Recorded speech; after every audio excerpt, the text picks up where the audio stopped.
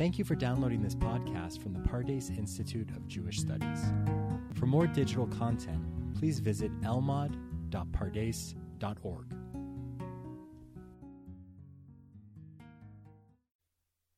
Decision, says Paul Tillich, is a risk rooted in the courage of being free. Now, I'm feeling pretty free right now, and I've got the courage to take some risks because I've made a decision. This is the last episode of Season 2. I'm Rav Mike Feuer, and this is The Jewish Story. Episode 40, The Decisions That Birthed the State and Still Shape It Today. You know, it seems to me that history offers decisive moments.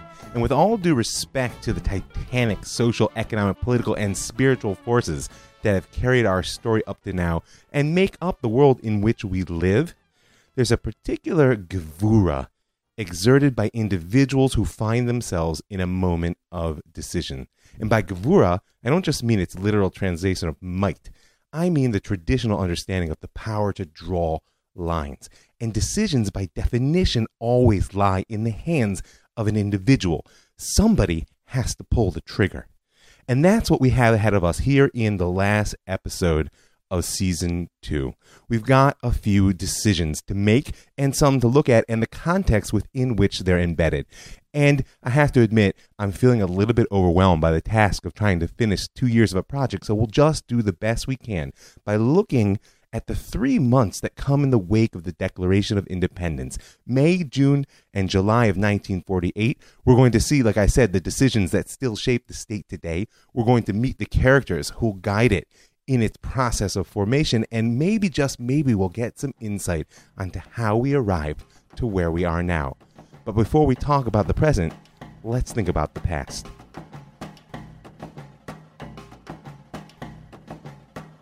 It's important to remember that there's a very big difference between the declaration of a state and its birth. I mean, all the first one really requires is an announcement, and therefore it can be done in an instant.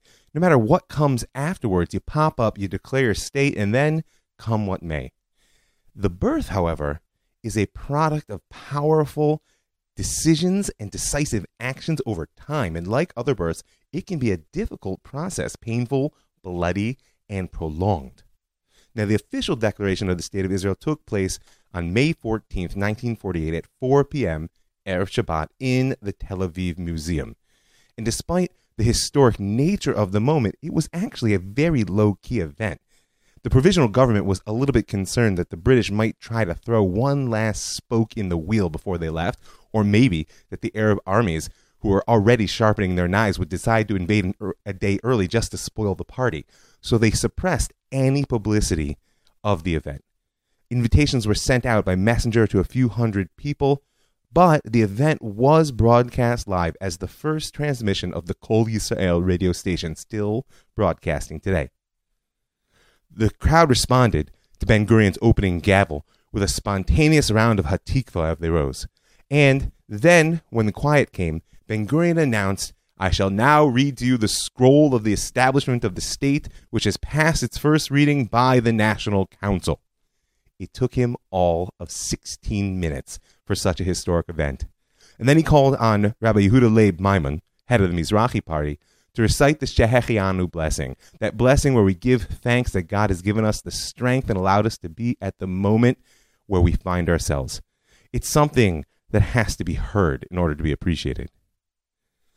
But once Moshe Sharet, the last of the signatories, had done his job, the Israel Philharmonic Orchestra struck up another round of Hatikva, after which Ben-Gurion again arose and declared, "The State of Israel is established. This meeting is adjourned." It took less than an hour, Sachakol, altogether. I mean, after all, they had a war to go fight, not to mention Shabbat.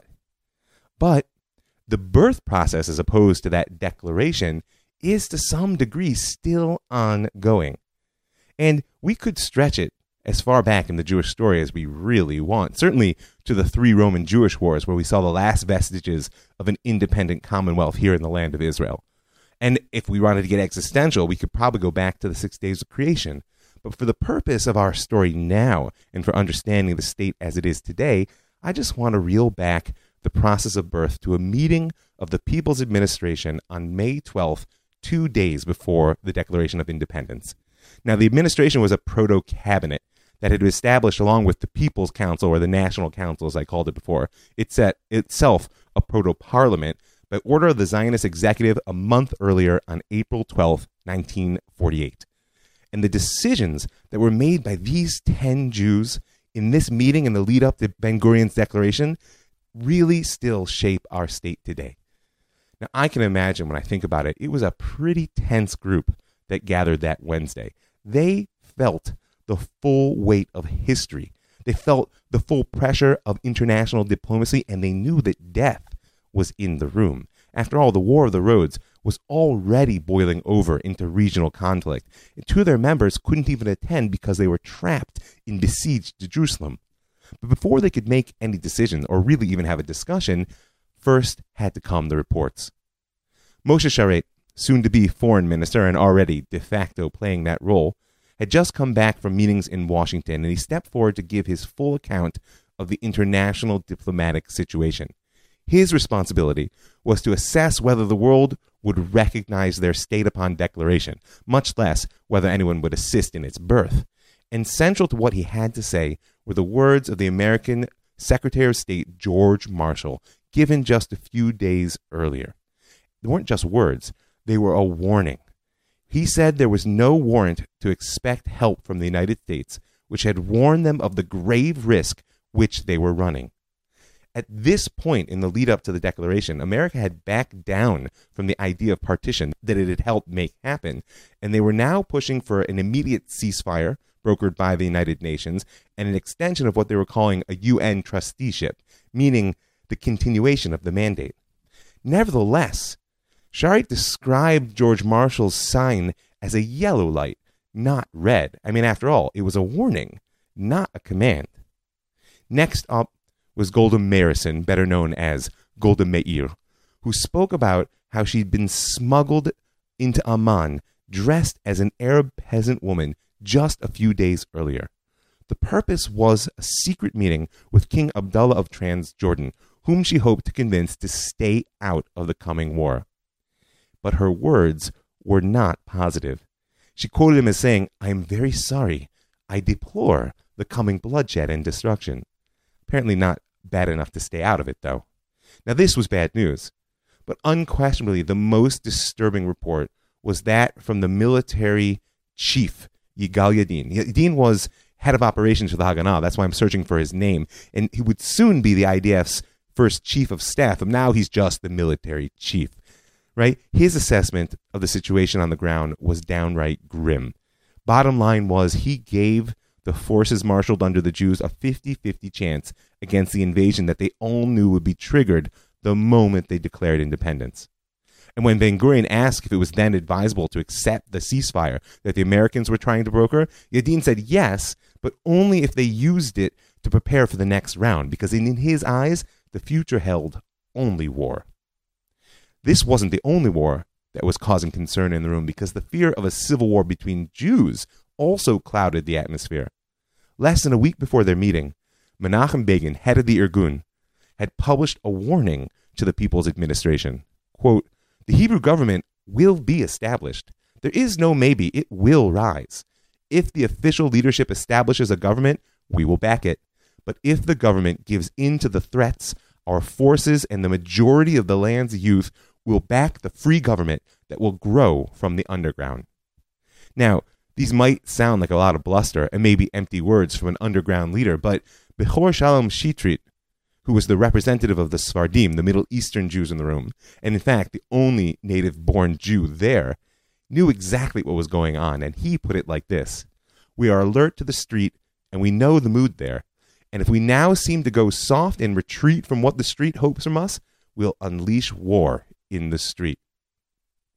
So there were clearly some decisions to be made. But I want to make something clear, not over declaring independence. There was no doubt in the room on that score. The force of events had already overtaken them. Later, In his memoirs, Moshe Sharet would describe the feeling he had in these moments as though he were standing on a high cliff with a gale blowing up all around him and nothing to hold on to except his determination not to be blown over into the raging sea below. The future founder of the Bank of Israel, David Horowitz, would write the following: "There was no other real alternative course. It seemed that the narrow path on which we trod hadn't been chosen by us of our own free will, but was imposed upon us by hidden forces over which we had no influence." So, like I said, there was no choice being made about independence. But the birth process was not nearly as clear, because the minutes of that meeting testify to the power, depth, and importance of the decisions which the People's Administration did make on that day. Because their question they were facing wasn't whether to declare a state, but what sort of state to declare. This is the meeting, by the way, where Israel received its final name. The competitors were numerous: Zion, Yehuda, even Tzabar. Thank God that didn't win out. But someone suggested Israel, and a quick vote was held 7-3. And I know somebody out there asked me specifically about the story. I can't go into it now, but send me an email, and I'll shoot you the link. That's ravmikefeuer@gmail.com. There was another very important decision that was made here. This is where the Declaration of Independence began to reach its final form.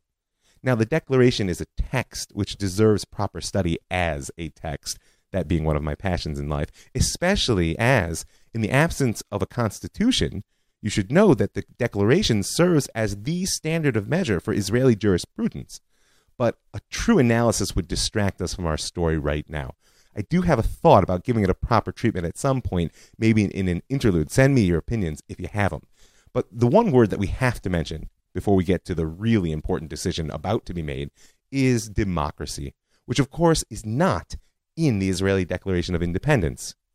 An early draft of the document did propose declaring the state a democracy, and there are several commitments to a liberal democratic character which remain even now, but the word democratic was deliberately removed from the declaration. Now, soon-to-be Justice Minister Pinchas Rosen was the one who oversaw the legal framework of the declaration, and soon-to-be Foreign Minister Moshe Sharet wrote the final draft. So without unraveling the entire story, we can say with confidence that between the two of them, they felt that the word wasn't so central. And that's why when Ben-Gurion stood up on May 14th in the Tel Aviv Museum and declared, "We are here assembled and hereby declare the establishment of a Jewish state in the land of Israel to be known as the State of Israel," he said a Jewish state and not a Jewish and democratic one. Now, this is a hot topic, and one that we're going to return to quite a bit in the coming season, trust me, because I know better than most that the tension between the vision of Israel as an ethnic nation state and the vision of a civil nation state is a primary strain on our social fabric, more so every day. But it's still not the decision I want to talk about. Because in terms of the birth process of the state and the decisions that were taken which still define it in our day, there was a choice made on May 12, 1948, which was even more influential than removing the word democratic from some document, no matter how influential.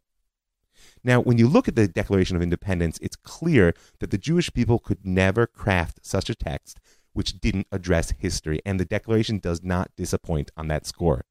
It mentions Israel as the birthplace of Am Yisrael, the Jewish people. It speaks of our long exile and the faith which we kept with the dream of our home. It names Herzl. It gives a shout out to the Balfour Declaration, and of course gives a place to the massacre of millions in Europe. It even includes the United Nations. Quote, "On the 29th November 1947, the United Nations General Assembly passed a resolution calling for the establishment of a Jewish state in Eretz Yisrael. This recognition by the United Nations of the right of the Jewish people to establish their state is irrevocable. This right is the natural right of the Jewish people to be masters of their own fate, like all other nations, in their own sovereign state." And it was again the jurist Pinchas Rosen, ever a legal mind, who insisted that the state be declared within the framework of the UN partition plan. And he further insisted that its borders be defined accordingly. It was a matter of law, he argued. It's impossible not to treat borders. he found assistance from Bechor Shalom Shitrit, who we already mentioned, who was himself a lawyer and judge, and soon to be minister of police, who declared that it's not credible to declare an authority without defining its scope. This can draw us into complications. What the state publishes is the law in the territory of the state. When a state arises, it declares the limits of its borders. It sounds like a solid argument, but David Ben-Gurion was having nothing of it. He pointed to the U.S. Declaration of Independence as his greatest piece of evidence, which of course doesn't say anything about borders, and told them, quote, "If we decide not to say borders, then we won't say it. There is no need and no such law as that. I, too, learned from law books that a state is made up of territory and population. Every state has borders, but we're talking about a Declaration of Independence, and whether borders must or mustn't be mentioned, I say there's no such law as that." But Ben-Gurion didn't stop there. He went on to point out that the UN, by doing nothing to implement the partition plan, and the Arabs, by declaring war on Israel, had essentially torn up the map of Resolution 181. In his eyes, there was no reason whatsoever to limit the boundaries of the future state under the current circumstances. Quote, "We don't know what will happen. If the UN stands its ground, we won't fight the UN. But if the UN doesn't act, and the Arabs wage war against us and we thwart them, and we then take the Western Galilee and both sides of the corridor to Jerusalem, all this will become part of the state if we have sufficient force. Why commit ourselves?" And then he did something he hadn't done during the entire session. He called for a vote. Who favors including the issue of the borders in the declaration? 4 raised their hands. And who is opposed? 5. And the minutes there read, resolved not to include the issue of the borders in the declaration. And the borders have been an unresolved issue ever since. You know, there's a widely accepted legend of an initial vote that took place right at the beginning of this meeting, a vote on independence, for or against. All of Ben-Gurion's biographers claim he turned tide in favor of the state and thus saved our future. But interestingly, Ben-Gurion himself never claimed any such responsibility. And in fact, modern historical research has cast a lot of doubt that such a vote ever actually occurred. Anyway, as I pointed out to you, the context dictates that that decision had already been made. But the decision not to define the borders of the state is a well-documented reality, one in which Ben-Gurion took eternal pride. In fact, when telling the story, and he told it often, he was always careful to mention that though his own law studies had been cut short by World War I, he had prevailed over the jurist Rosen and the judge Shitrit. It was almost as if he wanted to show that it was the power of his clarity of decision which had saved Israel from being forever trapped in a partition map by its very own lawyers. In that decision, and in carrying the vote to make it happen, Ben-Gurion set the new state on a path to establishing its borders through the fortunes of war, and not necessarily through treaty.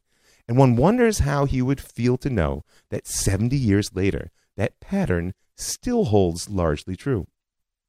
Well, there's no way we can. But I suspect, at the time, Ben-Gurion would have agreed wholeheartedly with what his arch-rival Menachem Begin had to say when he gave his own independence speech on Motzei Shabbat, the night of May 15th. The rule of oppression in our country has been defeated, uprooted. It has crumbled and been scattered. The state of Israel has arisen in bloody battle. The foundation has been laid, but only the foundation for true independence. It is difficult to set up a state. It is even more difficult to keep it alive. Scores of generations and millions of wanderers from one land of massacre to another were needed, it seems. There had to be exile, it seems, burnings at the stake and torture in dungeons. We needed the sweat and toil of generations of pioneers and builders. We had to have an uprising to crush the enemy. We had to face the gallows, the banishments across the seas, the prisons, and the cages in the deserts. All this, evidently, was necessary so that we might reach the present stage where 600,000 Jews now dwell in our homeland, where the rule of oppression has been driven out and Jewish independence declared in part of our country, the whole of which is ours. Now, I'm many things, but a military historian is not one of them. So if you're looking for the detailed description of the War of 1948, you'll have to look elsewhere. But if we're going to understand the decisions that shaped the state, and we're going to set the groundwork to watch it unfold in Season 3, then there are certain elements of what happened in 48 that you simply have to know. Because the Israel born out of the War of Independence will be the one that unfolds as a state in the coming phase of the Jewish story. First of all, simple, obvious, and tragic. In human terms, the War of Independence was Israel's most devastating war. 6,373 men and women were killed in action before the final ceasefire on July 20th, 1949, and more than 1,500 wounded. That's almost 1% of the population of the Yishuv that died. And don't forget, we're only 3 years after the end of the Shoah, the end of World War II, in which 1/3 of the Jewish people as a whole world over were murdered. There were many survivors among the dead on the battlefields of 48. And these two losses, coming one on the heels of the other, will have a deep impact on the phase of the story which lies ahead of us in this episode, and will leave an indelible mark on Israeli and, frankly, Jewish consciousness for generations to come.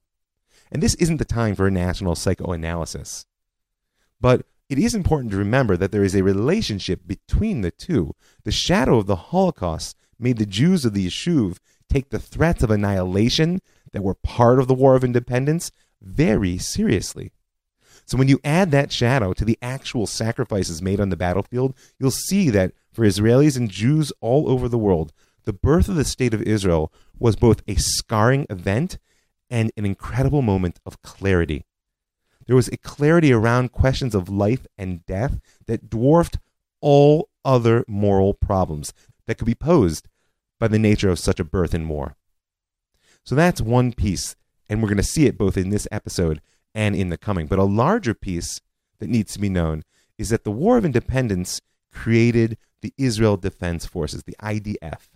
And the IDF is not just an army. It's not just a people's army, which functions through universal conscription. It is the greatest tool of social construction that Israel knows. Even today, it has an educational arm, it has an arm for history. It sees itself as not just a servant of the society, but as its shaper. And its formation was far from a simple process. On May 26, 1948, less than 2 weeks after independence was declared, the provisional government issued Israel Defense Army Ordinance Number 4. It's a simple document, straightforward, 8 clauses, but it deserves a bit of attention. The first clause is very simple. Number 1, there is hereby established a Defense Army of Israel consisting of land forces, a navy, and an air force. Simple, but note the name. Defense Army of Israel. It speaks volumes about 2 essential elements of our story at this point. First of all is the fact that the Haganah, which of course is the word for defense in Hebrew, is the underground army loyal to Ben-Gurion and the labor Zionist leadership, and it becomes the core of Tzava Haganah L'Yisrael, the Israel Defense Forces. You know, you may be familiar with the phrase, "I am the state," attributed to Louis XIV, Sun King of France. Well, Ben-Gurion had no such personal pretensions, but he was absolutely committed to the rule of the state and his party within it. So placing the Haganah at the core of the most powerful institution in this new state was his way of saying, we are the state. The other lesson we can learn from the name of the IDF is how the Zionists conceived their struggle. This is a defensive war. And if the Arabs would just leave us alone, we wouldn't fight them. Now, we have discussed many times the doctrine of purity of arms that's been at the center of the internal Zionist debate since the Arab Revolt of the 30s. You can go back to last episode and revisit the story of the 35 martyrs if you want a refresher. But this is deeper than purity of arms in battle. This is about purity of national purpose. It tells a story of returning home after a long and brutal exile, only to find the door barred by violent squatters. So of course, we're only looking to defend ourselves. And we'll speak much more in Season 3 about the psychological need of Israeli society to believe that our posture is purely defensive. And we'll ask the question about whether it's actually serving anyone, us or the Arabs. But for now, Just note the significance of a name. Clause 2 of the ordinance says, in a state of emergency, every person serving in the Defense Army of Israel shall take an oath of allegiance to the state of Israel, its constitution, and its competent authorities. Well, 70 years later, there's still no constitution. But by demanding loyalty to the provisional government, Ben-Gurion laid a cornerstone of democratic society, for which I, for one, am grateful today. Military power must be subordinate to political authority. And that leads us on to our last point here from Ordinance 4. Most of the rest is purely bureaucratic, but Clause 4 deserves one more comment. It is forbidden to establish or maintain any armed force outside of the Defense Army of Israel. Now that may seem stunningly obvious, but if you've been following the Jewish story for any length of time at this point, then you know that there are at least 3 underground armies operating within the territory of the new state, and that's just the Jews. Max Weber, foundational thinker of sociology, defined the state as the only human organization which lays claim to the monopoly on the legitimate use of physical force. And he goes on to add that that monopoly is limited to a certain geographical area, and in fact that this limitation to a particular area is one of the things that defines a state. In other words, what he means is that if anyone else claims to be a legitimate force within your boundaries, you are not a state, my friend. That deserves some reflection. And we've already seen in our story that Ben-Gurion was not so interested in tying himself down to boundaries at this point in independence, but trust me when I tell you, he was totally committed to having a monopoly on the use of physical force. And so, establishing a unified army, IDF, necessitated eliminating the underground forces one way or another. This was no simple process. Just picture it. You can't lump together Red Army veterans, ghetto fighters, terrorists, and guerrillas and think that they'll simply gel into an army or a state. And a lot of the story of Season 3 is going to be following the seam lines within both those institutions. But for now, just know that the Lehi, more or less, went quietly into the night, dissolving itself with the creation of the state and allowing its members to join the IDF on an individual basis. We'll see more of them at the beginning of Season 3 when we pick up in 1949. They don't totally go away. And we'll tell the story of how Menachem Begin's Irgun made its way into the IDF at the end of this episode. But in order to set the stage for the next decision being made, I want to say one word about the Palmach. Now, nominally, the Palmach was the striking arm of the Haganah, and therefore should have been smoothly incorporated into the IDF by Ordinance 4 along with the rest. But in reality, the Palmach was its own elite army, dominated by the Mapam, the United Workers' Party, that had broken away from Ben-Gurion's Mapai Party in 1944. In politics, the Mapam remained Ben-Gurion's staunch coalition allies on the left for decades to come. But he was not about to leave them with their own private army. Yigal Allon, commanding officer of the Palmach, along with 5 of its brigade commanders, were all Mapamnik, and they saw themselves as the military and ideological elite of the new society. This is where, if you're familiar with present-day Israeli society, you get this assumption of the secular leftist Ashkenazi elite that leads the political and military echelon. It starts here.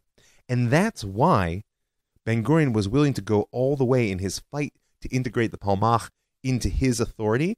And in fact, in the end, he had to use his doomsday weapon. Ben-Gurion threatened to quit as prime minister in the middle of the War of Independence if they didn't remove the generals that he didn't want from the headquarters of the IDF. It's called the General's Roll, by the way. And if you want the details, you can send me an email. But for now, just take this, that the Palmach represents, on one hand, a left-wing, almost internationalist ideology, although there are some serious territorial maximalists there, right? And on the other hand, it represents a real challenge to Ben-Gurion's unified authority. And for the immediate story, the shakeout in military leadership that happened when Ben-Gurion broke their back is going to contribute heavily to the confusion that lies in the story ahead. So here we have just a few elements that will help us. First of all, the scarring sacrifice of 1% of the population in the shadow of the Holocaust and the real belief that annihilation was possible, combined with the birth of the Israel Defense Forces, the IDF, most powerful institution to this day within Israel, not just in service of the state, but in shaping it. And the last element created by the War of Independence that we need to know in order to understand the coming decision is, of course, the Palestinian refugee issue, which seems to weigh more on the Jewish story every single day. In order to understand the birth of the refugee issue, we actually have to understand the outline of the war. Israel declared independence on May 14th. At midnight of the 15th, the British mandate officially ended, and several hours later, the combined armies of Egypt, Syria, Jordan, and Iraq invaded the newborn Jewish state. Now, we know actually before this, there was the Battle of the Roads, which had been won decisively by the Jews. But at this point, they faced the Arab states. This was the war in which Yigal Allon had given Ben-Gurion 50-50 odds, not of victory, of survival. And the question that we need to touch before we go on is, was that an honest assessment? Were the Jews David or Goliath in 1948? Now, certainly, the classic version of 48 is the Jews were definitely David. Outgunned, out-tanked, outplaned, we held out against the combined might of 4 Arab armies with a slingshot, 2 bottle rockets, and some chewing gum. Today, it's actually fashionable amongst revisionist historians to paint Israel as Goliath, better armed, better organized, unified, and highly motivated by having our backs against the wall. Now, I'm not going to throw my hat in on either side of the argument, but I will note that the need by the Jews to see ourselves as weak and the Arabs as strong, and of the Arabs to feel the opposite, is part of the psychological struggle that goes on in our state even today. And we'll pursue that in Season 3, especially the question when exactly Israel became Goliath in the public imagination. But for now, it's beyond question, whatever the military lineup actually was, that the Jews believed they faced overwhelming odds and that defeat meant certain death. After all, only a month before the partition vote, the Secretary General of the Arab League, Azam Pasha, had declared this will be a war of extermination and a momentous massacre which will be spoken of like the Mongolian massacre and the Crusades. Apparently, he felt that it would be bad form to add, like the Holocaust. But trust me when I tell you that in 1948, every Jew in the room heard him say it, and they had no reason to doubt his words at this point. So the war unfolded like that. Battle of the Roads, the invasion, but in the end, the newborn state and its freshly formed army managed to hold off the Arab armies. The Syrians were stopped at Kibbutz Degania in the north, the Egyptians at Yad Mordechai in the south, and the Jordanians managed to take the old city of Jerusalem, but they were stopped at the border of the new. Only 2 weeks after the opening of the hostilities, the United Nations managed to broker a truce, and it came into effect on June 11th. Now, no one thought that this was peace. It was a truce designed to last for 28 days. It was breathing room, which included an arms embargo and prevented people from making any gains. But of course, neither side cooperated. It was only an opportunity to position himself for the next round of battle. And it was during this first truce that the cabinet of the now provisional government met to hold its first forthright discussion on the refugees that had already been uprooted by the war. And here we come to the second mighty decision that shapes the state of Israel even today. The question at hand was whether the hundreds of thousands of Arabs who had fled their homes should be barred from return. Now, we spoke last episode, if you recall, about how the initial victories of the Arab forces in the battle for the roads did not prevent the economic and political elite of Arab society from fleeing the war, much as they had done during the revolt in the 30s. They were the ones with the economic resources to assume that they could go away and come back. And this is really the origin of that rumor, unsubstantiated, that the Arab armies broadcast a message of get out of the way so we can push the Jews into the sea and you'll come back when we're done. But we did speak about how, indeed, they fled, perhaps as many as 100,000, and how their leaving laid the groundwork through a social breakdown for a much larger exodus. And that first wave only grew as the underground pre-state armies moved on to the offensive in the weeks leading up to the Declaration of Independence. As the fighting swept through the north, the Arabs of Tzfat, Tiberia, and the Galil all followed their leaders into exile, heading north and east into Lebanon, Syria, Transjordan, where many of their descendants remain today. A particularly dramatic flight, and well documented, took place when the Irgun conquered the city of Jaffa. Almost its entire population took flight. Now, all but the most vehement revisionists say that there was no clear government policy of expulsion during the Battle of the Roads or the first phase of the War of Independence. But all but the most Pollyanna historians recognize that the Jews were far from being sorry to see their enemy flee. And that was the tone when the cabinet met on June 16th to finally discuss the refugees. And it boiled down to a fierce debate between Ben-Gurion's Mapai and his far-left ally, Mapam. Now, a central tenet of the Mapam party platform was the possibility and necessity even of Arab-Jewish cooperation and coexistence in the Jewish state. They had many times publicly and strongly opposed expulsions, and in this meeting they supported the return of the Arab refugees at the war's end. And this wasn't just politics. As we pointed out, many of the major generals, even after Ben-Gurion had broke the back of the Palmach, were Mapamnikim. They were commanding in the field. Ben-Gurion opposed the ideology and idealism of the Mapam with his classic pragmatism. Now, the partition plan had left nearly 400,000 Arabs amongst 540,000 Jews. And after 6 months of brutal civil war and the subsequent invasion by the Arab states, in his eyes, the only real question at hand was the viability of the state that they had declared and were still in the process of birthing. Survival dwarfed all other moral questions.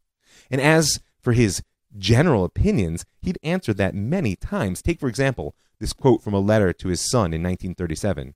"We never wanted to dispossess the Arabs, but since England is giving part of the country promised to us for an Arab state, it is only fair that the Arabs in our state be transferred to the Arab area."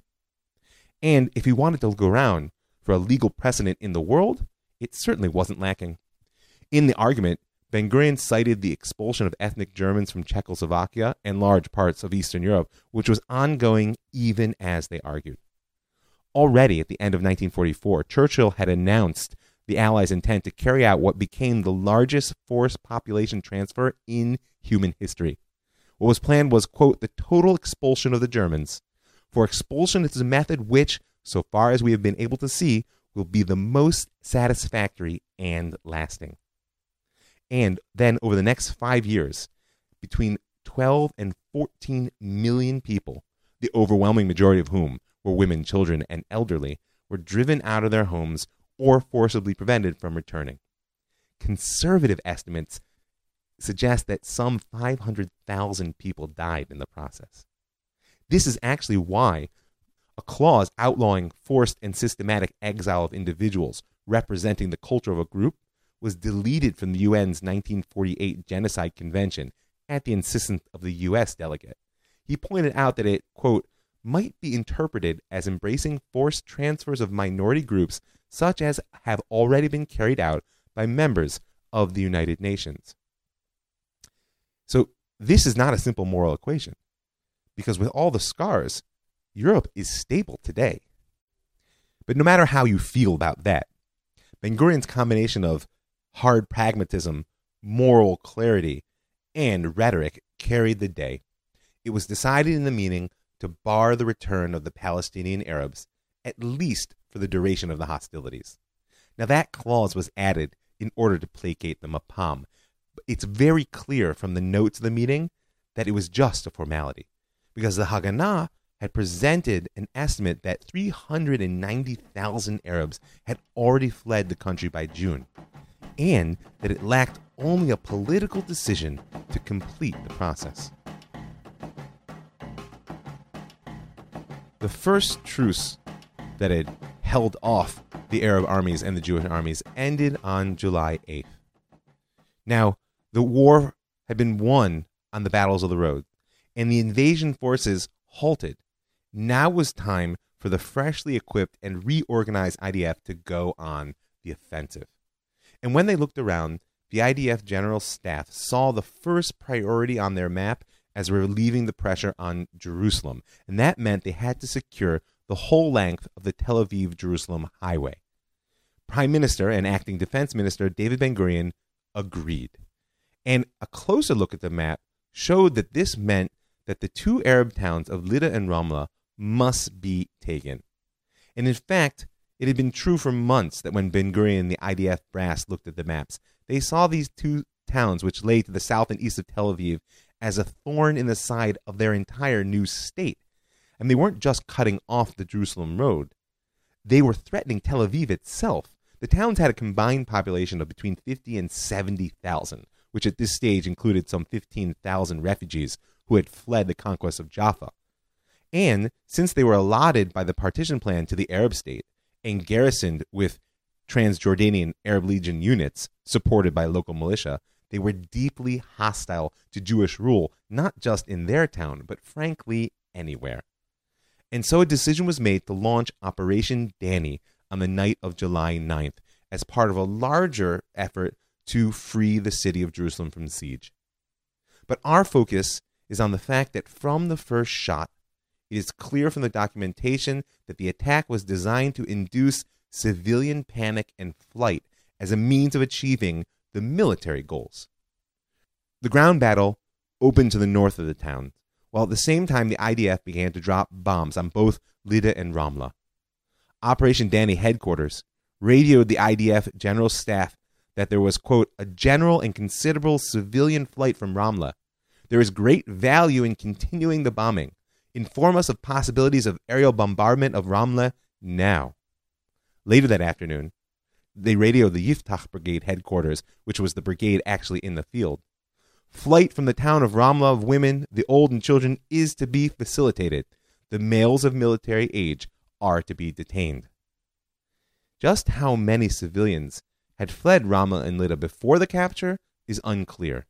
But we do know that the exodus gained serious momentum during the night of July 11th when the Arab Legion company defending Ramla finally retreated. And by the morning of July 12th, both towns were in the hand of IDF, the victims of a formal surrender, or so the soldiers thought, because Ramla was indeed subdued. But that morning at around 11:30, two Arab Legion armored cars entered the center of Lydda, and renewed fighting erupted. The IDF managed to push the enemy out after sustaining a couple of dead and many wounded, but noise of that battle sparked a wave of sniping by armed townspeople in Lydda against the Israeli troops. Apparently, at least some of the inhabitants believed that this was the beginning of an Arab Legion counterattack, and they were eager to help drive the Jews out. Now you have to picture it. 300 to 400 Israeli troops in a town dispersed in semi-isolated pockets, surrounded by tens of thousands of hostile people, some of whom are armed. Suddenly vulnerable and very angry.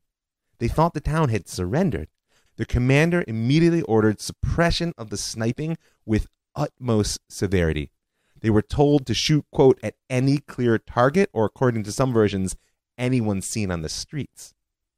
Well, you can imagine in the midst of battle, with the type of pressures that were already brought to bear, what followed afterwards. 2 hours later, there were nearly 250 dead, and the trickle fleeing the town began to grow into a stream as the soldiers encouraged the inhabitants to flee toward the Jordanian lines for their own safety. July 12th, David Ben-Gurion was actually at Operation Danny headquarters, together with the IDF operations head, General Yigal Yadin, and much of the senior staff, including, once again, the commander of Operation Danny, Yigal Alon, Palmachnik, and his fellow Palmachnik and deputy, Yitzhak Rabin. Now, according to the best account of that meeting, someone proposed expelling the inhabitants of the two towns, but Ben-Gurion said nothing, and therefore no decision was taken. And then Ben-Gurion, Alon, and Rabin left the room.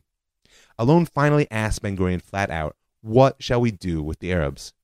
And Ben-Gurion made a dismissive, energetic gesture with his hand and said, "Garesh otam," expel them. it was a decision which, as we saw, had already been made in the cabinet meeting almost a month before, but had just been waiting for the right military moment to put it into effect. And so, at 1:30 in the afternoon on July 12th, before the shooting had even completely died down, Operation Danny headquarters issued the following order to the Yiftach Brigade in the field. 1. The inhabitants of Lida must be expelled quickly without attention to age. They should be directed towards Beit Nabala. Yiftach Brigade headquarters must determine the method and inform Danny headquarters and the 8th Brigade headquarters. 2. Implement immediately. Within a 72-hour period, the inhabitants of the two towns had undergone the shock of battle, unexpected conquest by the Jews, abandonment by the Arab Legion, and in Lida what amounted to a large-scale massacre. They needed little encouragement to leave.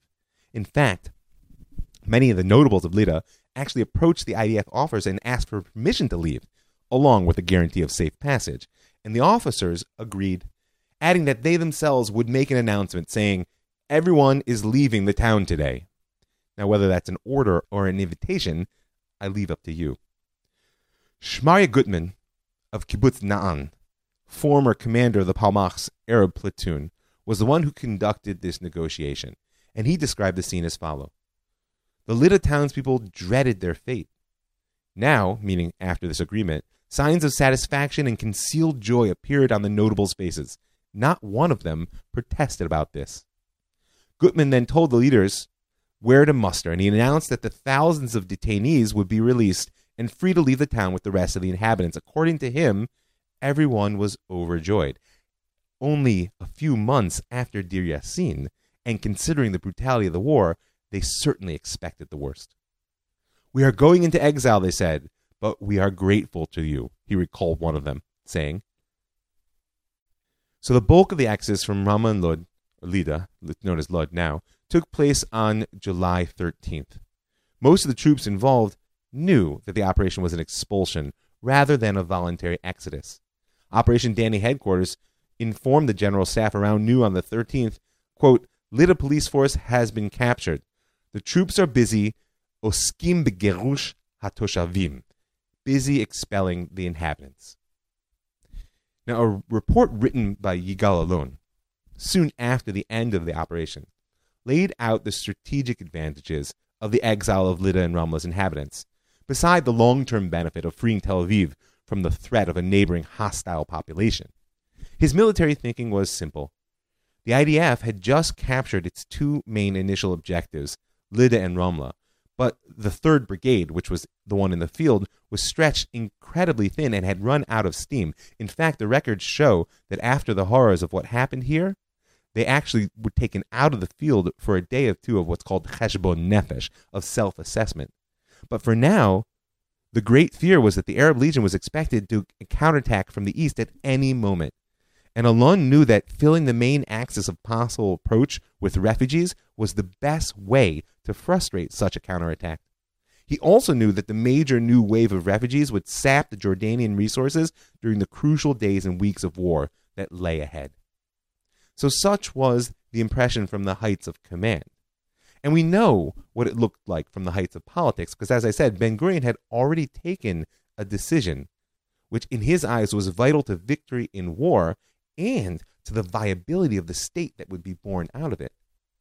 Such was the second decision. But what did it look like, this expulsion from Ramlah and Lod, which really lays at the heart of the 700,000 Palestinians who left the land at that point? What did it look like to the soldiers on the ground? And to the Arabs who afterwards saw this as the defining moment of their Nakba, of their national catastrophe? Well, 5 months after Operation Danny, Shmarya Gutman wrote the following. Women walked burdened with packages and sacks on their heads. Mothers dragged children after them. The faces of the walkers did not express hatred or sympathy.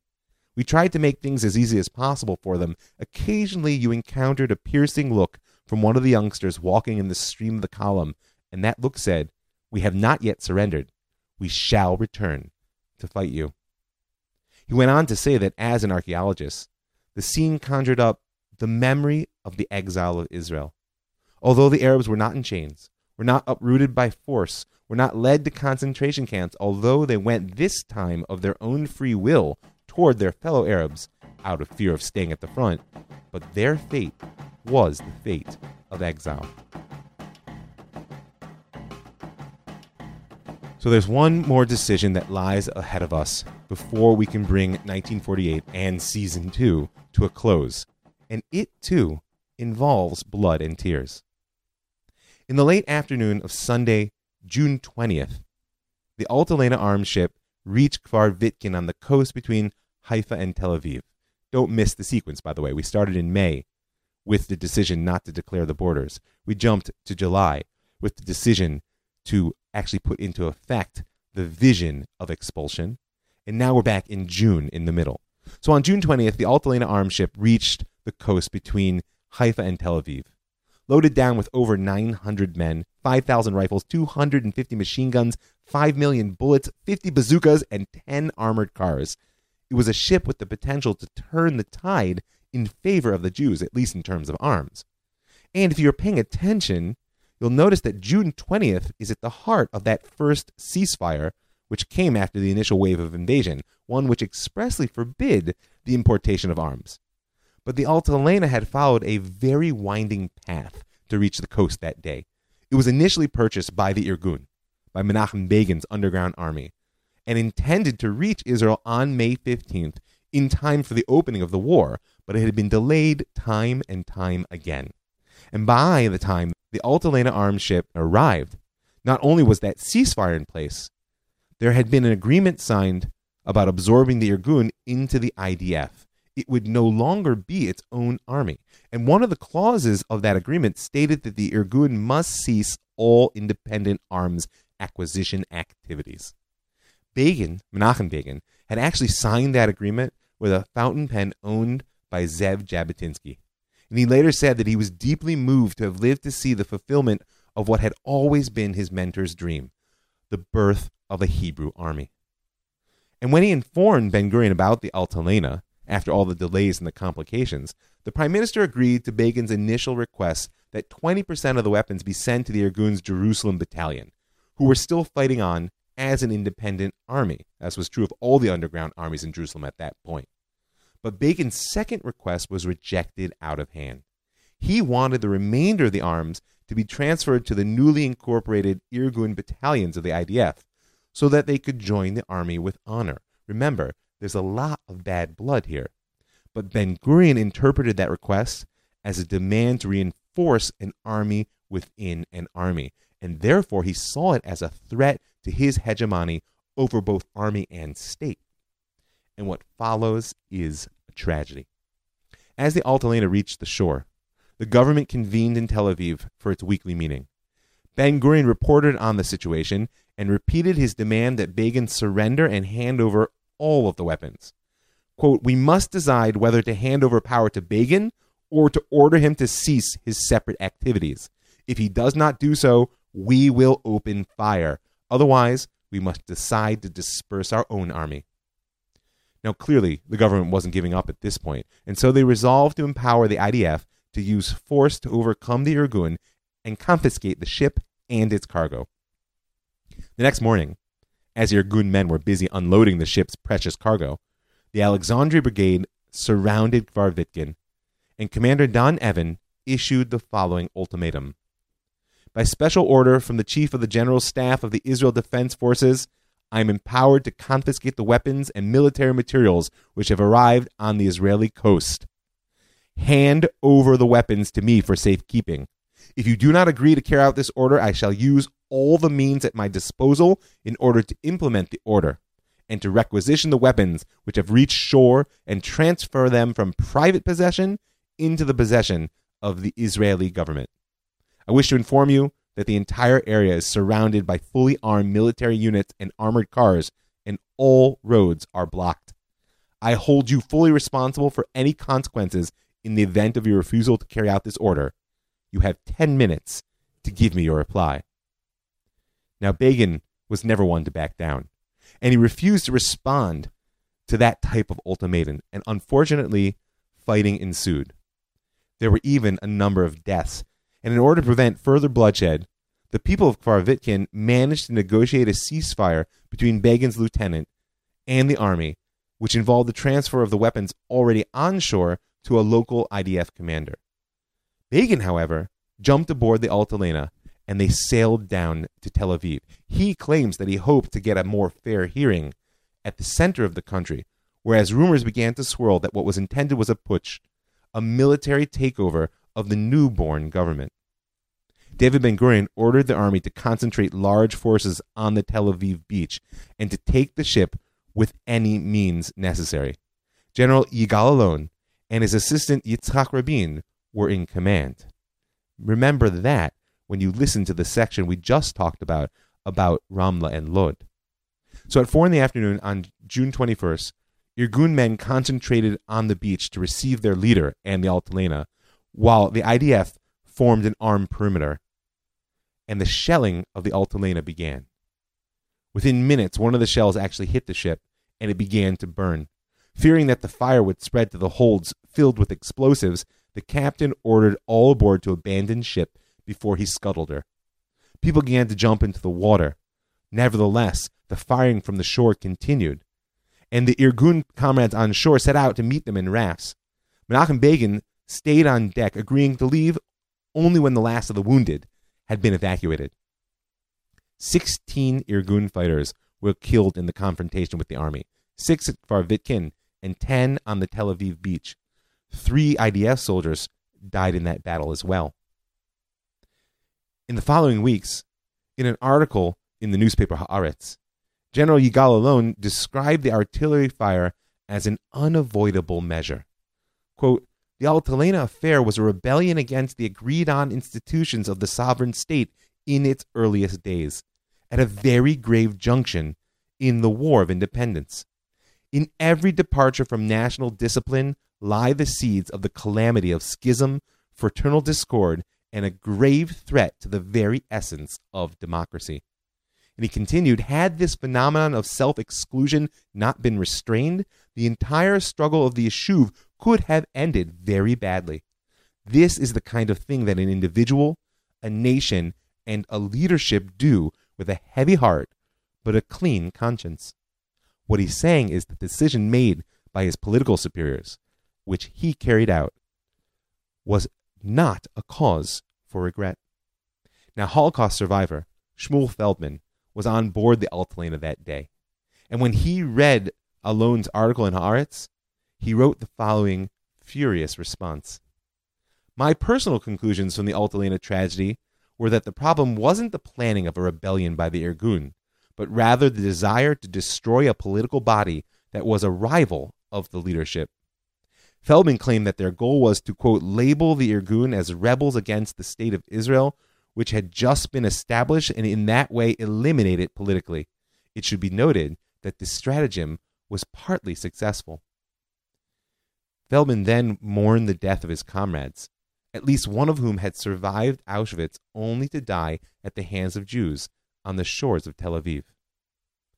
And the newspaper returned his letter with no explanation. Now, the IDF and Prime Minister Ben-Gurion were victorious that day. The Irgun was broken as an independent institution, and in the weeks after the confrontation, enlisted whole cloth into the IDF as individuals. And its political arm were successfully labeled as dangerous extremists. Menachem Begin will wander in the political wilderness almost for the next 20 years. By and large, the reading public believed Yigal Allon's assertion that Ben-Gurion's decision had saved the democracy.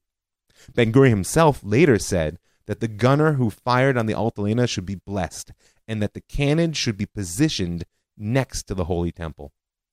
But the decision to fire is not the one in this story which, in my eyes, still defines our state, or at least it's not the one that has to.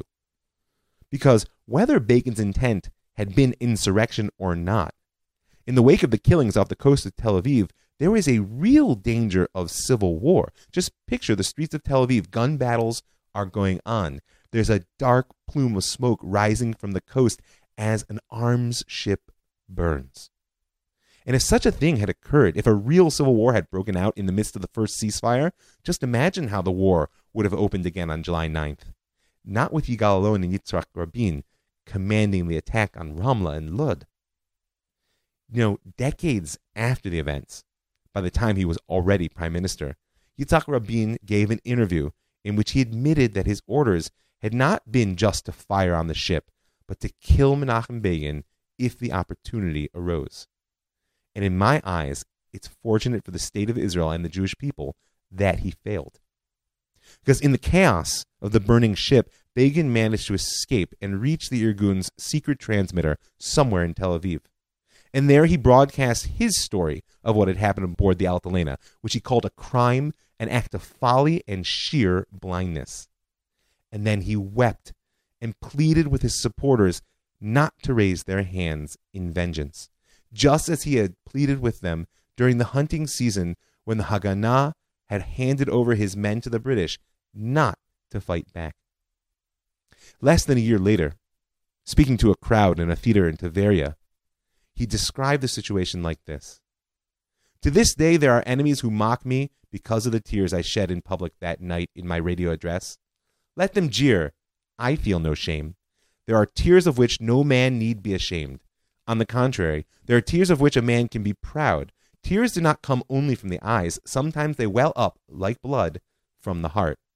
Whoever has followed my story knows that fate has not pampered me. From my earliest youth, I have known hunger and have been acquainted with sorrow. Death, too, has often brooded over me. But for such things I never wept. I did weep that night, however, for the Altalena. Why? I wept because there are fateful times when a choice has to be made between blood and tears.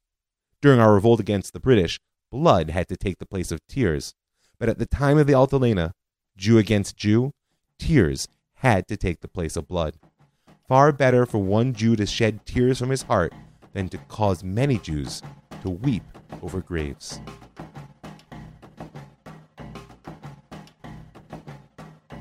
So what's the moral of the story? Here are 3 decisions that shaped the birth of Israel and still shape our society today. And trust me when I tell you that Season 3 in many ways will be an unraveling of the events that we've spoken about now. The first was actually the most straightforward, Ben-Gurion's choice to allow Israel borders to be defined by war and not by declaration. And it's important to remember that the dream of a wholeness to the land of Israel is powerful, seductive, and ever-present. It's one part biblical, one part the rectitude of history, one part psychology, and one part realpolitik. And we'll follow the consequences of Ben-Gurion's decision through the wars of 56 and 67 until he drops off the world stage. And we'll see their echoes in the treaties and wars of more recent decades. But for now, I'm holding the question of whether everyone in our world today isn't simply posturing for the final round of 48 in order to set the borders that we can all live with. So the second decision was the decision not to allow the refugees of 48 to return to the Jewish state, as exemplified by the expulsion from Ramla and Lida.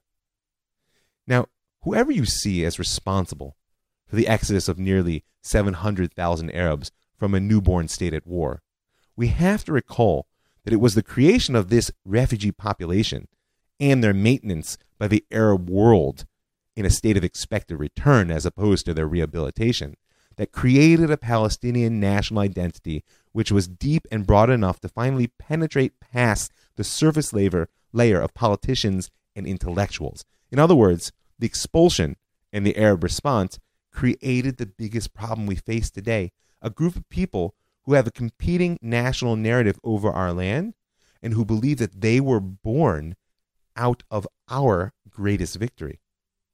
But before you or I or anyone sits in strategic or even moral judgment on the decisions that were made in 48, I want to make 2 more comments. One is something about the pragmatic, real element in this history. You know, I've been relying a lot on the research of Professor Benny Morris for the last few episodes. Some of you were pleased, some of you not so much.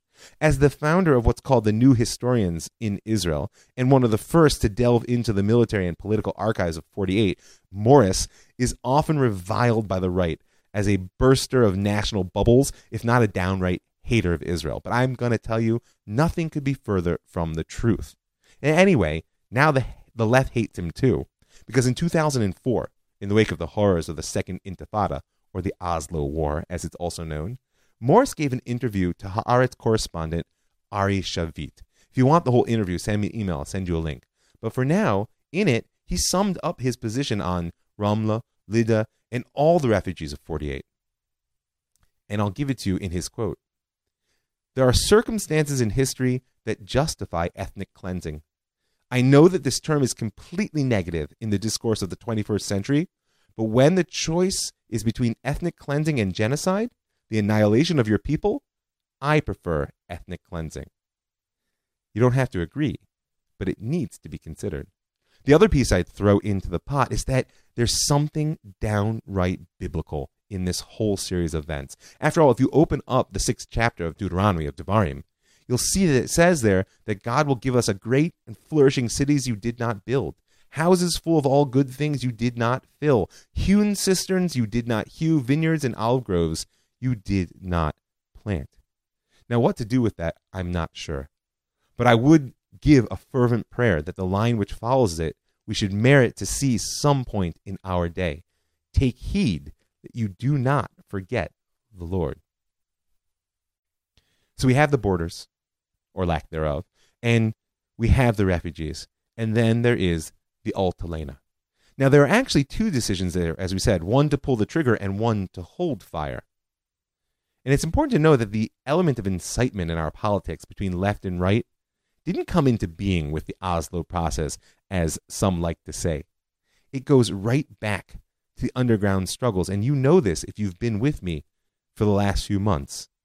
And you know that there are people today on the right who claim that the assassin's bullet that killed Prime Minister Yitzhak Rabin was an echo of the battle for the Altalena. They call it historic justice. Now, the question I have for those people is, are you following Begin's lead or Ben-Gurion's? Because remember, it's far easier to declare a state than birth it. But the decisions needed to declare, and even the decisions needed to keep it born, are far more difficult than those needed to raise it into maturity. And so here, at the end of more than 2 years of work, and I feel like I should say, thank you, God, who's given me the strength and sustained me and allowed me to see this day. Here at the end of this phase of the story, I want to just give you a few more words from Menachem Begin about the Altalena, which will carry us forward into season 3. I say to you tonight, God forbid that a decision of a democratically elected government of Israel should ever be defied by force. Whatever our differences, however strongly held our differing convictions, however raucous the debate, these shall be expressed only through the legal avenues of legitimate dissent, as befits our parliamentary democracy. It is thanks to this democracy, set in a sea of despotism, that we shall weather every storm, overcome every hurdle, and withstand every test, as we shall, with God's help, go from strength to strength. Michael El Chayil. I want to invite you to help me go from strength to strength. Here at the end of season 2, moving toward season 3, you got to check out the new website, jewishstory.co. You got to find Jewish Story Podcast on Facebook, like, follow, and share. I want to invite you, if you go to the website there, jewishstory.co, that up in the upper right-hand corner, there's a button that says Be a Patron. You can click on through to give a little per podcast support. Season 3 needs your help because I got a lot of research to do. That's many hours on the line. And I want to thank a few people here at the end as well. I want to thank the amazing people who are patrons right now, who give their hard-earned money to help make this show possible, help keep it free and widely available. Please, think about joining them. I want to thank the Land of Israel Network, who've been there for me from the beginning. And I want to bless them. That's thelandofisrael.com. I want to bless them that it should be successful in growing and spreading that amazing platform. I want to thank the Pardes Institute, pardes.org.il, for building an educational institute that allows me to teach so many wonderful Jews. And I want to thank you for listening. And I want to thank God for making it happen. I want to thank it all here at the end, because I'm Rav Mike Feuer, And this is The Jewish Story.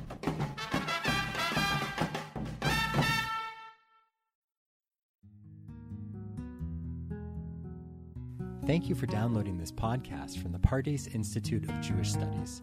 To download digital content, please visit elmad.pardes.org.